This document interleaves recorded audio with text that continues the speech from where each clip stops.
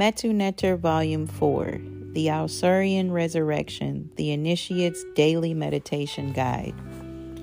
Part 1, Chapter 2, on page 57. Ausarian Initiation and Evolution.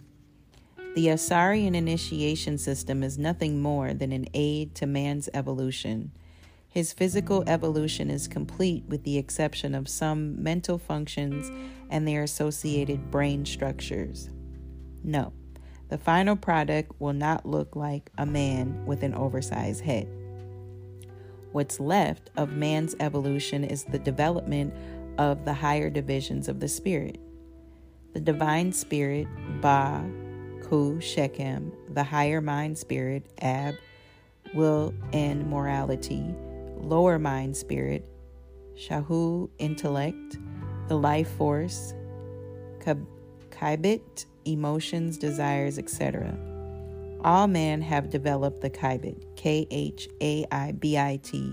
life force, part of the spirit, which is the source of the psychological life, psychic functions, and the energy counterpart of emotions, desires, and sensations. The majority of people are now developing the Shahu, the intellectual, lower concrete thinking faculty of the spirit. It is here that the thoughts that compose the self-image reside. As you can see from a diagram, it is next to the life force and thus directly affects it and is affected by it. Since the thoughts in it reflect the human self-image in the majority of people, it is the chief field of work in the initiation process. It is here that the consciousness of most initiates in the neophyte stage is found. The Ab houses the will of man and the spiritual vehicle of the law. The Ma'at faculty, the fourth Neter. Only a tiny majority of men have attained to this level throughout the history of mankind. Much of the moral behavior seen in the world has been learned from the outside as opposed to intuition, and is adhered to because of the presence of the law enforcers. Expanding the consciousness of the initiate to embrace this part of the spirit is the first stage of the initiation program. The Ba is the division of the spirit that houses the divine faculties that enable man to share in God's wisdom and spiritual power. It is also the residence of spiritual vehicle or counterpart of man's self-conscience. Man's self is an immaterial entity that is pure consciousness and will. In other words, it is the opposite of the spirit, which is energy and matter. Given that the self, consciousness, is immaterial, it cannot store information which is modified matter.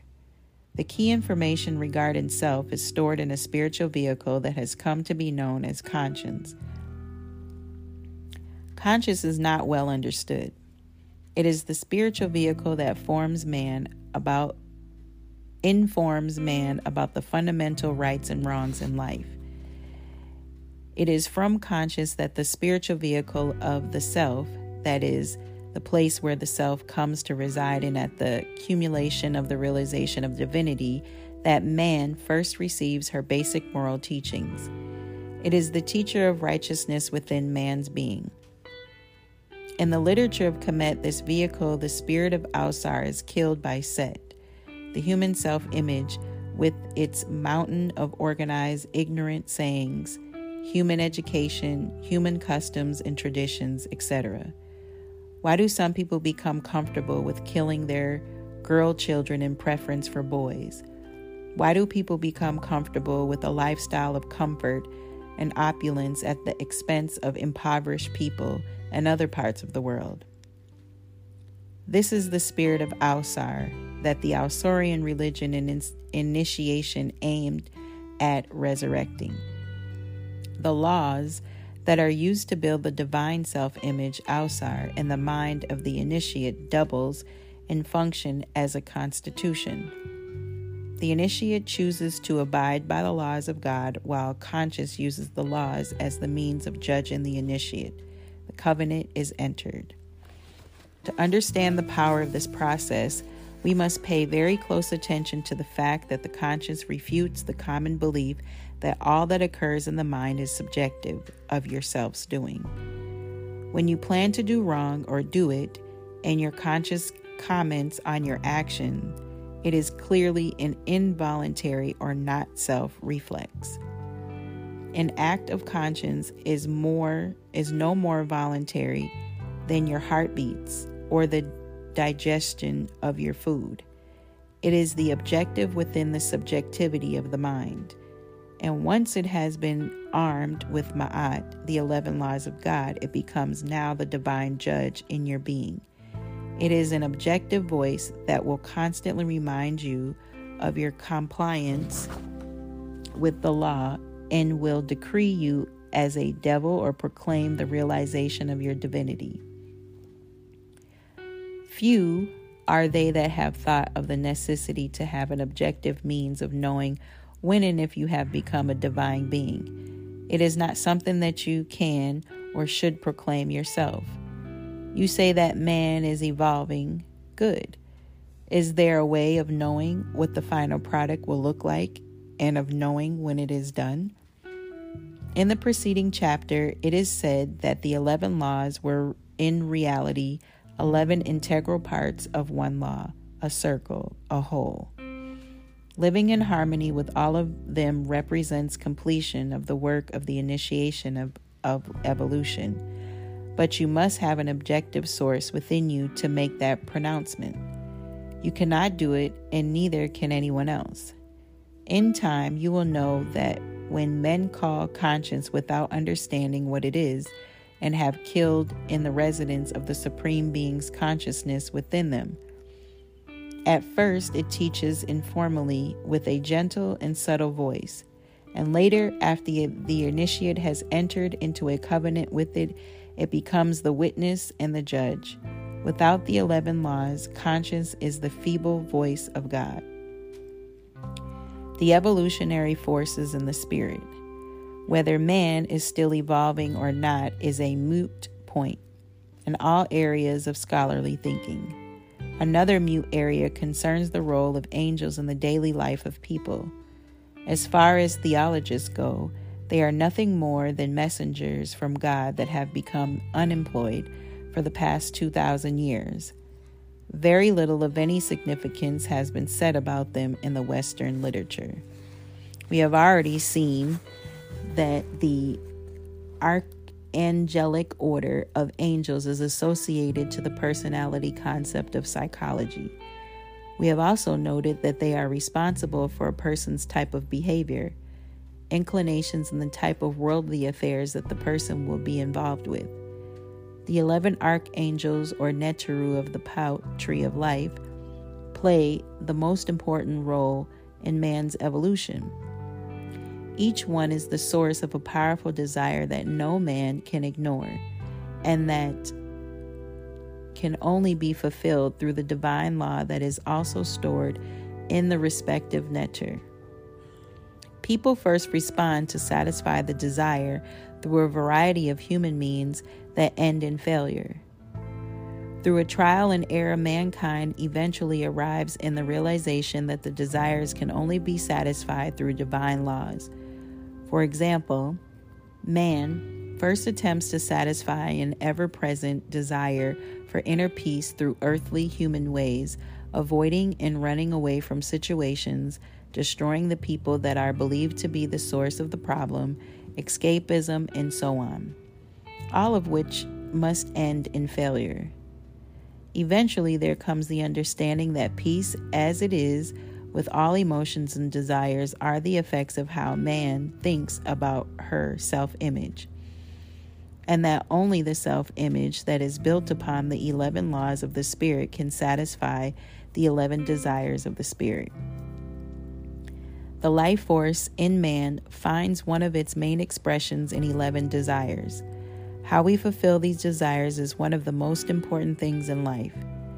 Happiness, the successful fulfillment of goals, mental functions, and physical well-being depend on it.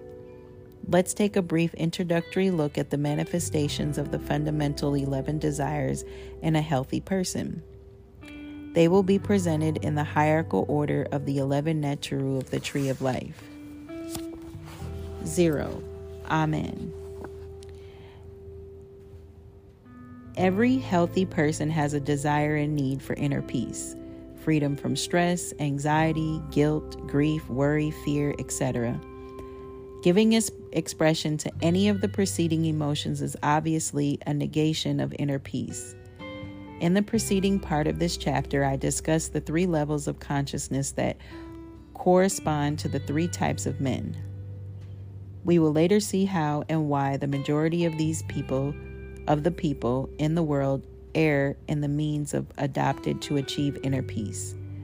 The spiritual techniques that the sages of Kemet developed to properly fulfill this desire were framed in the law of Amen, Aman, Amun, and Amen Ra. It corresponds to the number 0 on the tree of life. 1. Ausar. All healthy people have a desire and need to be in unity with others and their environment. It is the ultimate way to absolutely counter the insecurity that is bred by enmity and the conviction that nature is intrinsically hostile to man, a view that can be easily nurtured by the host of natural disasters, storms, earthquakes, etc. Because most people are incapable of understanding how and why they can be one with low-life individuals who have the worst of murderous intentions towards them, they agree only in principle with the wise admonition to turn the other cheek. Because of the general failure in the world on the part of the spiritual and religious leaders on behalf of mankind, most people fail in their ability to live in unity even within their most intimate circle, with their children, their spouses, etc. The means and truth for achieving oneness with all were framed in the laws of Ausar. It corresponds to the first neter of the tree. 2. Tahuti. Every healthy person has a desire and need for infallible guidance and certainty regarding undertakings. In other words, to know truth, to possess knowledge, and to know that choices made are the right ones. Am I marrying the right person? Have I chosen the right career, business, investments, etc.? Not knowing and not knowing how to know is a major source of anxiety, which is injurious to the life force. The means of proper fulfilling this need was framed in the law of Tahuti. It corresponds to the second neter of the tree. 3. Seker. All healthy people have a desire and need for empowerment. We all need to feel that we are able to achieve our objectives in life. The means of properly fulfilling this need was framed in the law of Seker. It corresponds to the third neter of the tree. 4. Ma'at. All healthy people have a desire and need for order in life. This means of properly fulfilling this need was framed in the law of Ma'at. It corresponds to the fourth turning of the tree. 5. Herukahuti. All healthy people have a desire and need for justice and protection. The means of properly fulfilling this need was framed in the law of Hekaruti. It corresponds to the fifth neter of the tree. 6. Heru. All healthy people have a desire and need for freedom and self-reliance. The means of properly fulfilling this need was framed in the law of Heru. It corresponds to the sixth neter of the tree. 7. Het Heru. All healthy people have a desire and need for pleasure and creativity, problem solution. The means of properly fulfilling this need was framed in the law of Het Heru. It corresponds to the seventh neter of the tree. 8. Sebek. All healthy people have a desire and need for proceedings to guide and expedite the fulfillment of goals. The means of properly fulfilling this need was framed in the law of Sebek. It corresponds to the eighth neter of the tree. 9. Auset. All healthy people have a desire and need to transcend undesirable, dysfunctional, and unnecessary conditions to learn and to unlearn. The means of properly fulfilling this need was framed in the law of Auset. It corresponds to the ninth neter of the tree. 10. Jeb. All healthy people have a desire and need for proof of the worth of their endeavors, beliefs, etc. The means of properly fulfilling this need was framed in the law of Jeb. It corresponds to the 10th sphere of the tree. It is important to note that the cited desires or needs belong to healthy adults. Adults who fail to manifest any one of these needs are lacking in health, not from a medical perspective, but from a deficiency in the life force and the mind. As we go through this book, we will see that most people seek to fulfill these fundamental desires incorrectly. The erroneous approach to satisfying these needs are the major causes of the problems in the world. Replacing the thoughts and therefore the self-image that generate the responses to these desires with the 11 laws as embodied by the divine self-image, Ausar, is the goal of initiation. And here ends the reading of chapter 2.